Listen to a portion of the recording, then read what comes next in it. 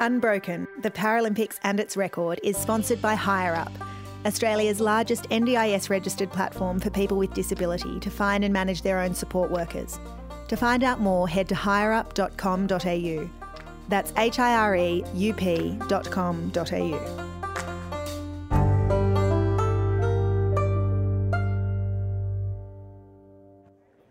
Ethan, what are you up to now? I'm cycling.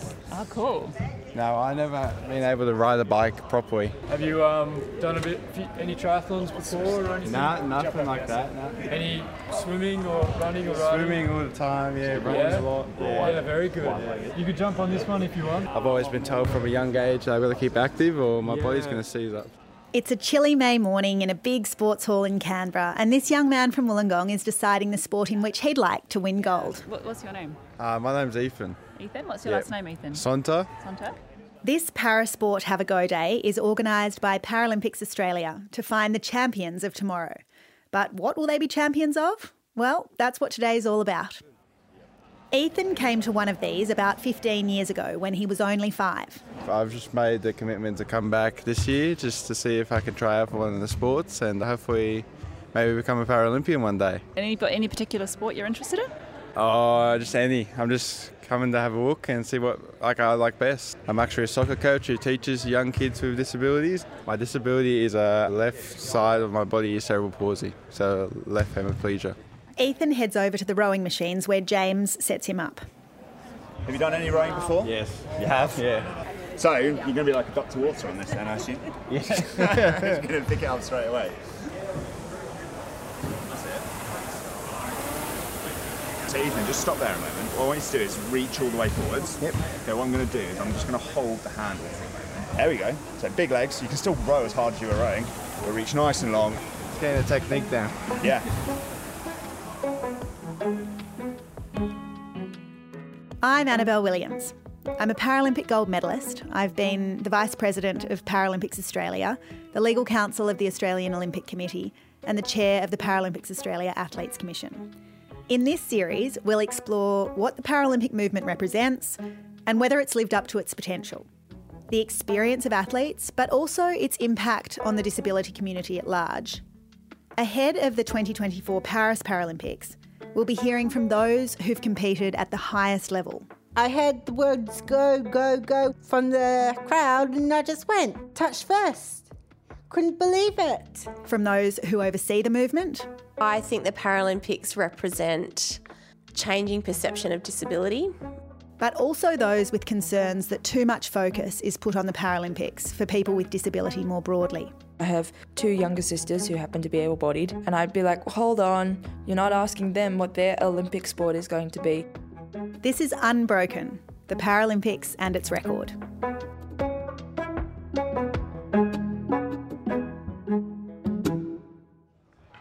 For now, back to that drafty basketball court in Canberra, where our producer, Sarah Allally, is chatting to Matthew Leggett, who coaches wheelchair tennis. Just here today to help out, give some people a bit of an understanding of what wheelchair tennis looks like. And what do you get out of tennis? What does it do for you? It's something you can play for a long time. You can play against able-bodied people, you can play against other people in wheelchairs. Unfortunately, there wasn't a lot of these things in Canberra when I was growing up. And because of my disability, I couldn't play contact sports. Are you interested in trying to get into the Paralympics? It was a goal of mine when I was a lot younger, but unfortunately never got into sport at that level early enough. Tennis is a tough one because there's only 4 players from the country. Probably didn't pick the right sport if I was thinking practically about it. Hello, hello, hello. The Paralympics brings disability to the fore. It's a way to introduce the idea of disability to people who don't live it every day. Like these children and their educator Joe at my daughter's preschool. Would you like to have a listen? That's so I can monitor it, so I can hear exactly what's on the microphone. Can I get my headphones back now? Okay. I didn't have it on. We're at the preschool to follow up on an earlier chat I had with my daughter's classmates about being a Paralympian. But these kids are pretty focused on Sarah's recording gear. Joe, the educator, tries to bring the conversation back to the Paralympics. And do you remember when Annabelle came to visit us last time? What did she bring with her? A medal. A swimming race. And do you remember where she did that swimming race? It was a very special swimming race. At Nippers. It's like a grown-up Nippers. I know. Do you remember? Paralympics. And remember, I also spoke to you about the fact that I was born with one hand. Has anyone seen anything that looks like this? No. Could you have a guess what you think this might be? A prosthetic arm. Good job, Jose. That's my daughter, Josie. They usually are not real. Yeah. And it's metal. Some of them can be metal. Would you like me to show you how I put my prosthetic arm on? Yeah. So first of all, I have this thing. It's made of silicone, and this one is made to fit my arm perfectly, and that's really, really tight. Can't see. I can see it. This screw locks in to this carbon fibre cast. Listen to see if you can hear it. How do you use it? I got it. Does this look like a hand? No. What does it look like? A crane. A crane? Or claw. A claw. It's a bit like a duck face. Oh, I see that too. Quack, quack, quack. Metal. Can I hold it again? As these kids pass around my gold medal from London 2012, I think about how this is where conversations about disability need to start, with preschoolers. If we can sow the seeds before they go to school, it's much easier to foster acceptance and understanding. When I was 10, there was a boy in my class who asked if I would sit next to him the next day at lunch. As a 10-year-old, that is as close as you get to being asked out on a date. And I remember feeling so excited about it and awkwardly asking my friends to sit next to us, and he asked his friends to sit close by as well. And the lunch itself was fine, but at the end of lunch, he stood up and said as loudly as he could in front of everyone in the playground that he would never sit next to me again because he thought I was so weird for having one arm. A comment like that hurts, especially when you're 10 and already feel pretty different. I didn't want to go back to school ever. But with a lot of encouragement from my family, I fronted up the next day feeling incredibly vulnerable. I remember my teacher started off the day saying that we were going to do a creative exercise. We had to draw our own versions of a superhero. And then she said that every single superhero had to have a disability. And by the end of the class, there were 25 superheroes with one arm. And my teacher hung those artworks at the front of our classroom for the rest of the year. The Paralympics can be a catalyst for these kinds of conversations. Kate McLaughlin from Paralympics Australia agrees. I think the Paralympics represent changing perception of disability by using sport as the vehicle, and using sport as a vehicle to change people's lives as well. Kate's the chef de mission, in effect, the team boss for the Paris Paralympics, and her main role at Paralympics Australia is head of games and international engagement. Once every 4 years, the Paralympic Games shines a light on the ability of these amazing humans, and regardless of whether people with disability in the Australian community are sporty or not, it just reminds people of what's possible, and not to just push these people away as, oh, they've got a disability and they're not able to participate in life in the same way an able-bodied person can. When parents of kids with disabilities see people on the world stage competing in sport and seeing athletes like their kids doing these amazing things, it just changes their sense of what's possible. I think for people that have had accidents who have previously been someone who competed in sport, all of a sudden it just opens up this whole new world of opportunity for them. That's the official view from Paralympics Australia. And undoubtedly it's true. But a tiny percentage of people with disabilities end up being Paralympians. People like Hannah Deviney find this kind of perspective limiting. Look, I think the Paralympics as an institution and as a series of events definitely have a place in the way we celebrate disability and its visibility, because, to be honest, it's really the only vehicle of visibility that disabled people have had for a very long time. The issues I have come from the fact that when I was growing up, the only two narratives of disability that I ever saw were the Paralympics or road safety ads. Like if I had $1 for every time I was asked some variation of the question, what's your Paralympic sport going to be? I'd be like Scrooge McDuck, swimming in gold. And whenever I would get asked that question, I would always kind of take issue with it because I have two younger sisters who happen to be able-bodied. And I'd be like, well, hold on, you're not asking them what their Olympic sport is going to be. And I think the reason for that is because people see the Olympics as a very elite, like specific pinnacle of sport, like only the best are going to qualify, not everyone wants to, all of that kind of stuff. And that same respect and way of thinking isn't necessarily applied to the Paralympics. And I think that is a disservice to the amount of training and skill and talent that Paralympic athletes do. So I think if a disabled person wants to be a Paralympian, great. I just take an issue when that's like what they think they have to be, because that's the only path to visibility and success. And there's also a lot to be said for the fact that the Paralympics exist with this narrative of like people overcoming and triumphing and doing all of these amazing things. And it's like, well, I have the kind of disability, having cerebral palsy, that I'm never going to like overcome it or triumph.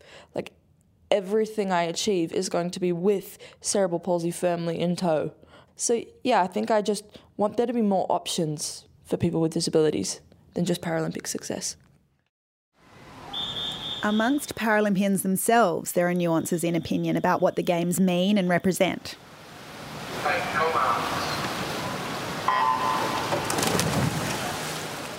When people look at the Olympics, they see the pinnacle of human achievement, whereas they look at the Paralympics and see the pinnacle of human resilience. And they can relate to the resilience more because no matter what they're going through in their life, the resilience is what inspires them to do the things that they think they should have but never got round to. Tim is a leg amputee swimmer.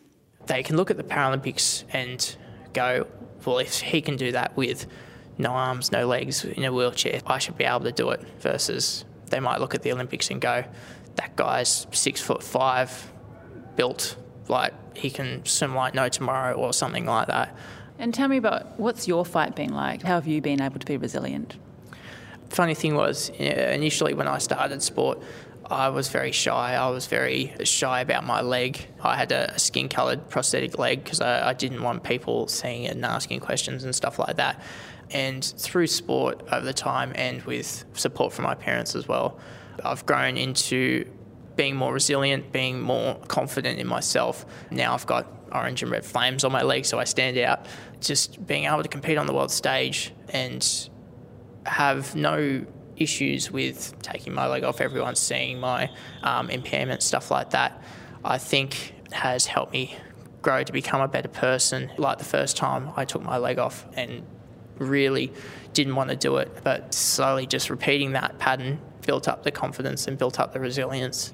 I was born without the fibula bone in my lower leg, and my tibia, the other bone, is bent. So that meant that my right foot fused at an angle, and as I got older, my right leg wouldn't grow at the same rate as my left. So they said, best chance is to amputate. I can get a prosthetic leg, and then I can run, jump, play sport, do things like a normal kid. My parents made that decision when I was 4.5 to amputate, and yeah, obviously the best decision of my life because it's given me the opportunity to do all these things. I remember the day we headed to the hospital, my mum put me in the car seat and I definitely didn't want to go, and I remember like kicking and screaming, stuff like that. I remember that day in the car, and then I remember after the surgery kind of waking up in bed with a bandage around my right leg.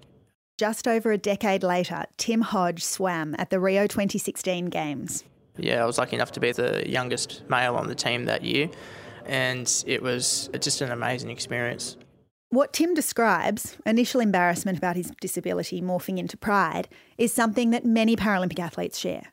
It's something that Australia's chef de mission says is so central to what the Paralympics achieves.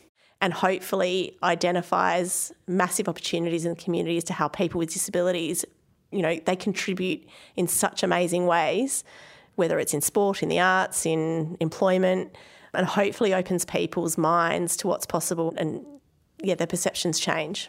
Tricky, isn't it? Because I've spoken to people with disability who aren't sporty and growing up and being asked, so what's your Paralympic sport going to be? There's a lot of trickiness there, and I know that our athletes are really aware of how they're perceived by the disability community as well. Our athletes are amazing. They're starting to realise how they can better advocate not just for Paralympic sport but also for their community of people with disabilities as well. I think there's a lot more athletes who are advocating more strongly and not focusing wholly and solely on athletic ability, which is really important. So using their platform. Using their platform for their community and not just for those who happen to be good at sport. Because you're right, not every able-bodied person is going to either aspire to be or going to be an Olympian, and it's no different for the Paralympics. And I think as well, like in the last couple of years with the improvement in visibility of the Paralympic Games, people are more and more saying, actually, it's hard. You don't just because you happen to have a disability and you happen to like sport, you don't automatically get onto the Australian Paralympic team.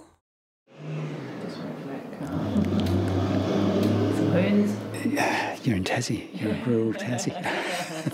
They're not ferns, they're locals. Sorry. That's okay. Any Tasmanians listening to this? They're local ferns. Tony Nah was a sports administrator and worked for Paralympics Australia in various capacities for 20 years. One of his roles was as an historian of the Paralympic movement, and in that role created the Australian Paralympic History Project. Sarah went to visit Tony in the tiny town of Lilydale he's retired to north of Launceston.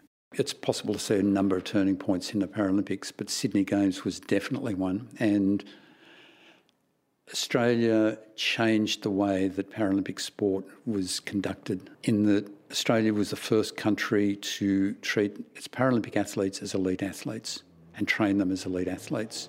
It was basically, the concept was to prepare the athletes the same as able-bodied athletes would prepare. So to give them the same level of coaching, same level of sports science support, sports medicine support, the intensity of preparation and the focus, to be blunt, on winning. And before that, I think there was and many other countries in 2000 still operated on it. It was a rehabilitation activity and it was participation. And so even in 2000, there were a lot of athletes who still felt that they should be on the team because they played sport and they had a disability. And we were looking to change that. It's interesting you bring that up, right? Well, this goes right back to the beginning of the Games. You know, the 1960, people like Bill Mather Brown, who were fierce competitors and saw that they were there as athletes, and the founder of the Paralympic movement, Ludwig Guttmann, and the founder of the Paralympic movement in Australia. That founder was George Bedbrook, an Australian orthopaedic surgeon who established Australia's first spinal injury unit in Perth. Bedbrook revolutionised the treatment of spinal injuries in Australia with sport and exercise, and later organised the Australian Paralympic team to go to Rome in 1960. The founders of the Paralympic movement, Ludwig Guttmann and George Bedbrook, their attitude was very much that it was a participation event and it was a rehabilitation event. And so there was conflict between the athletes and the administrators right back from the beginning of the Games. I'd have to say that in 2000, one of the things that Australia did was that the administrators and the athletes were pretty much on the same page, and it was about the sport. The fact that it's limited by numbers and that you have to qualify, to me, it's nothing but an elite sporting event. And I don't think there'd be many people these days who would see it as anything else. So the founders of the Paralympics saw the Games as essentially rehab. The Games started in the United Kingdom and were called the Stoke Mandeville Games, named after the hospital in which Ludwig Guttmann worked. The Paralympics came out of rehabilitation of soldiers in the Second World War with spinal injuries. A doctor called Ludwig Guttmann, who was a refugee from Germany, was given the task of creating the first spinal unit to rehabilitate soldiers with spinal injuries. And until then, those soldiers had a really short life expectancy. Most of them died, and they died pretty horrible deaths because they got bed sores and they turned to sepsis and they died from blood poisoning in a fairly short time. And Guttmann saw that there was another way, and he saw that people could be rehabilitated, and his aim, as he said, was to turn those soldiers into taxpayers. So basically to give them their lives back. Dr. Gutman used antibiotics and had nurses turn patients in bed. But there was another significant part of the rehabilitation program. They needed to exercise. And so he introduced a program of exercise as one of the first parts of rehabilitation. Of course, young men being young men, if you're exercising, then you want to turn it into sport and you want to turn it into competition. And pretty soon they found that the best way to introduce exercise was to create sports that the people with spinal cord injuries could play. And that was the beginning of the Paralympic movement. And so how did we get to the 1960 Rome Paralympics? Well, the Stoke Mandeville Games grew, and Gutman had a vision that the Stoke Mandeville Games would become the Olympics for athletes with a disability or people with a disability. As the Stoke Mandeville Games attracted more and more countries, the idea of holding it in the same city as the Olympics was seen to be something that was desirable. So in 1960, organisers of the Stoke Mandeville Games worked with the disability organisation in Italy to run and it was an international Stoke Mandeville Games. It wasn't called the Paralympic Games officially until 1976, I think, was the first time it was called officially the Paralympic Games. So that term Paralympic, I've seen some reports that say that it was actually parallel games, and then others that say that sort of came later and it was a reference to paraplegic. What is the correct origin of that word Paralympic? Everything that I've seen indicates that that the term parallel came later and that really was the paraplegic games. Now the para part of Paralympic firmly refers to the games being parallel to the Olympics. That Grassroots Have a Try Day in Canberra that Sarah went to is a combination of talent scouting by Paralympics Australia and just a chance for anyone with a disability to discover a sport they might enjoy. A lot of Paralympians actually got their start at one of those sorts of events. Karina Harris and Dylan Schwartz are Australian bocce players. Are you hoping to get more people part of the Paralympic team or just more people playing in general? Both. Both? Yeah. What is it about the sport that you'd be telling people to come along and play? More is fun. And get more girls involved. More girls? Yeah. Only girls? Yeah. How long have you been playing for? 6 years. Yeah. Hi Dylan. Did you go to the last Paralympics? No, I did not. You'd like to go to Paris? I am going over to Hong Kong in December. And are you hoping to go to Paris as well?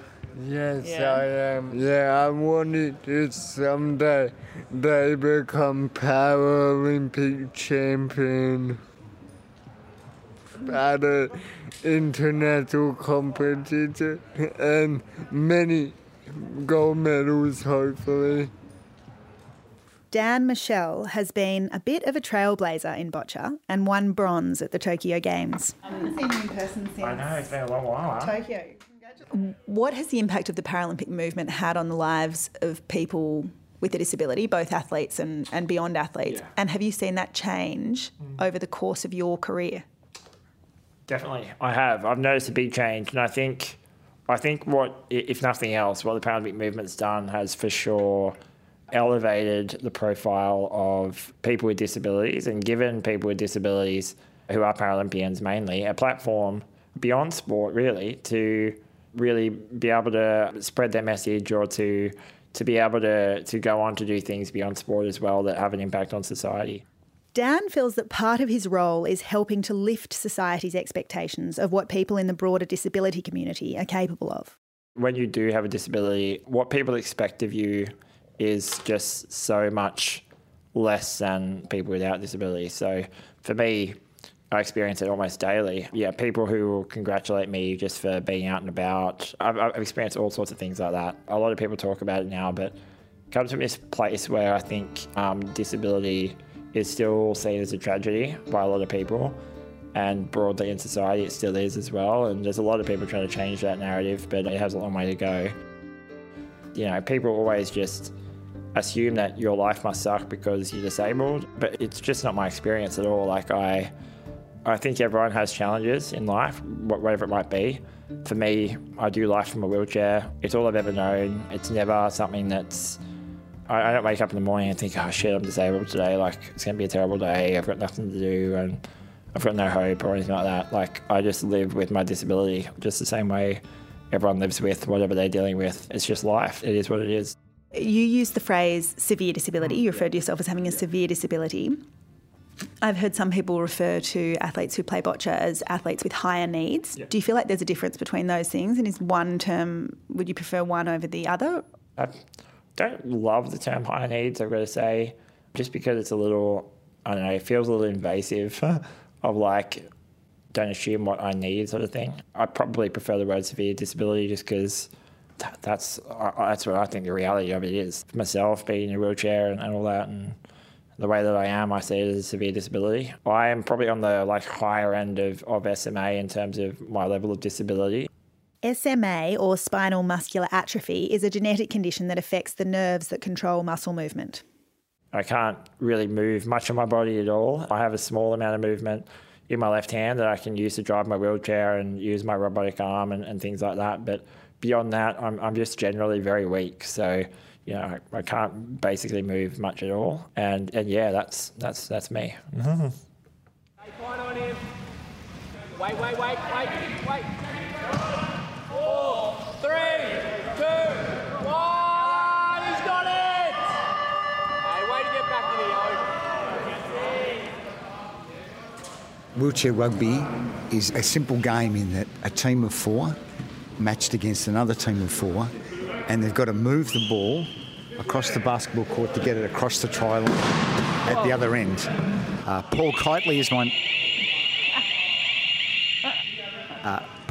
my name, and I'm National Performance Director for the Australian Wheelchair Rugby Program, and my role is to help and support all of the Australian team athletes, but also development athletes who will be hopefully representing Australia in the future. And their chairs are made by titanium steel, and they use it as a blocking weapon to stop the opposition from scoring. So the same as rugby able-bodied is, they tackle, but in wheelchair rugby they use their chair. Oh, that's quite amazing. So they work in a passing, blocking, supporting role to move the ball from one end to the other to score. And the name of the game, if you haven't got the ball, you've got to get it back off the opposition. And the bashing and the crashing is why they love it so much. It's because a lot of them, before their accident or injury, were playing able-bodied rugby or AFL. Okay. So they love the contact, they love the team aspect.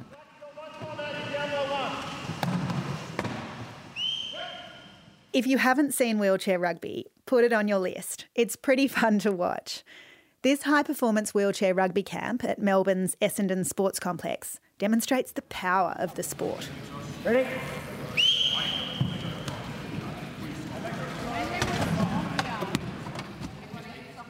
Riley Batt uses a highly specialised wheelchair to play rugby.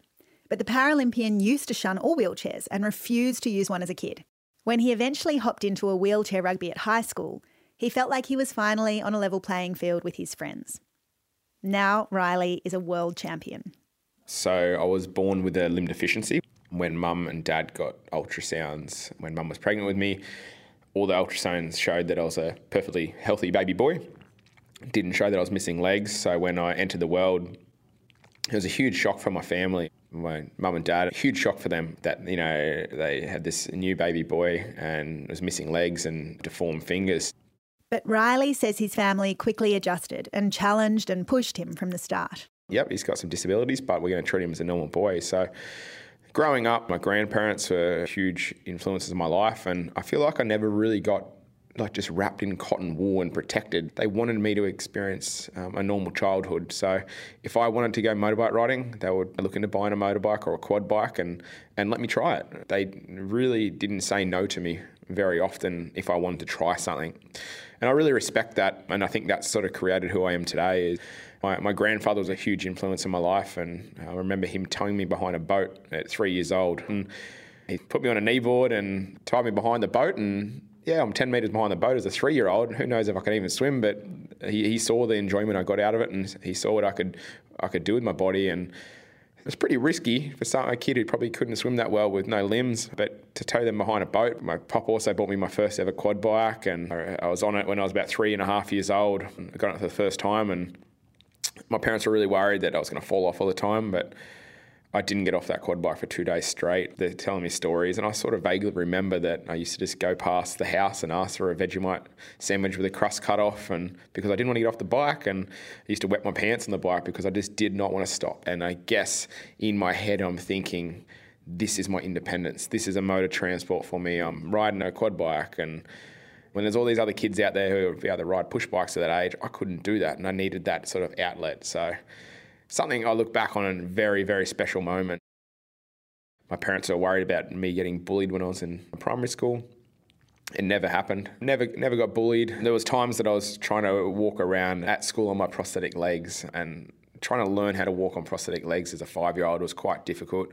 And I remember, some kids would just play a bit of a joke and, trip you over or something like that and have a laugh about it. But yeah, it was tough to get back up on those prosthetic legs. So little Riley has another idea. I was probably grade 1 at school. I said to my parents, I want to use a skateboard. So I used to sit on a skateboard and use my arms to propel myself around the schoolyard, around home. That was my mode of transport. My parents tried to get me in a wheelchair at about 8 years old after I used this skateboard for a bit, because they obviously thought, it's unhygienic. This isn't how he's going to be as an adult, so let's get him in a wheelchair. And I said to my parents, and I remember it clear as day, I said, you can go take me to somewhere where there's wheelchairs. You can get me one. There's no chance I'm going to use it because wheelchairs are for disabled people. So I guess I didn't like the wheelchairs, and I wanted to be like my friends on skateboards, and that was the fun thing to do. My dad was a builder, so he built a bit of a skate park in our backyard, so all my friends would come over and would hit the half pipe up, and we had all these grinds and ramps and whatnot, and it was just a cool thing to do. So wheelchairs for me were defeat, and I didn't want that.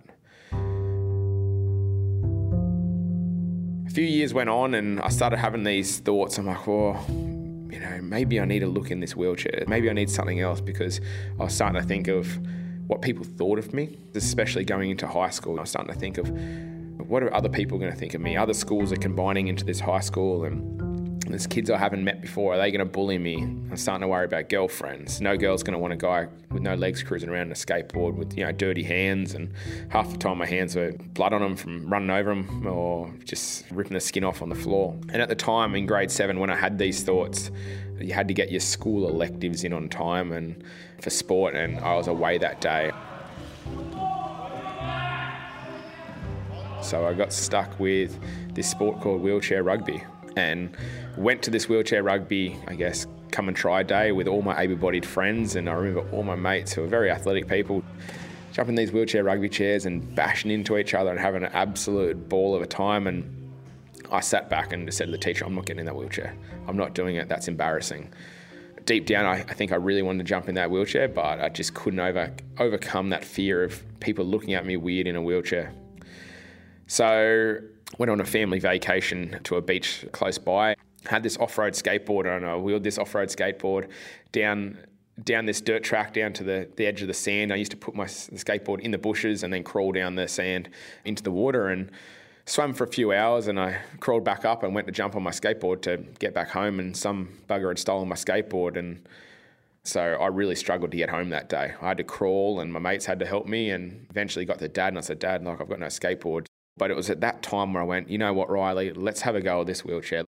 I remember going to the school sport, wheelchair rugby, jumping in the wheelchair rugby chair, and for the first time in my life, I felt like I was on the level playing field as all my friends. And I guess because I had the upper body strength from years of using the skateboard, I actually was stronger than my friends and faster in the wheelchair than my friends, even though I've never used one. And it was, for once in my life, I felt like I could actually exceed in a sport. So it was an absolutely amazing feeling.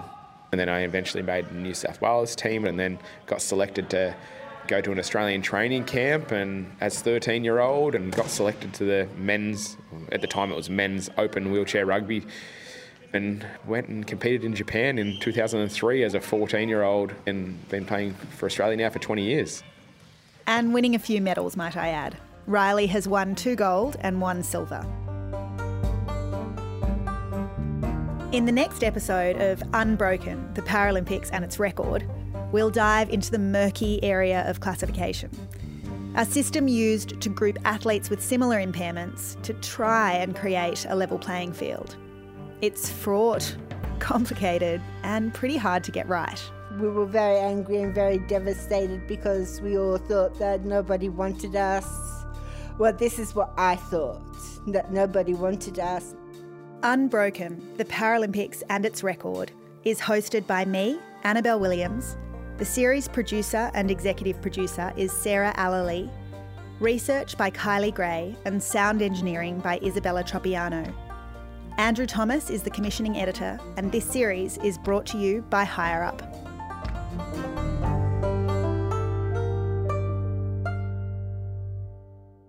Support where I'm in control, but can get help if I need it.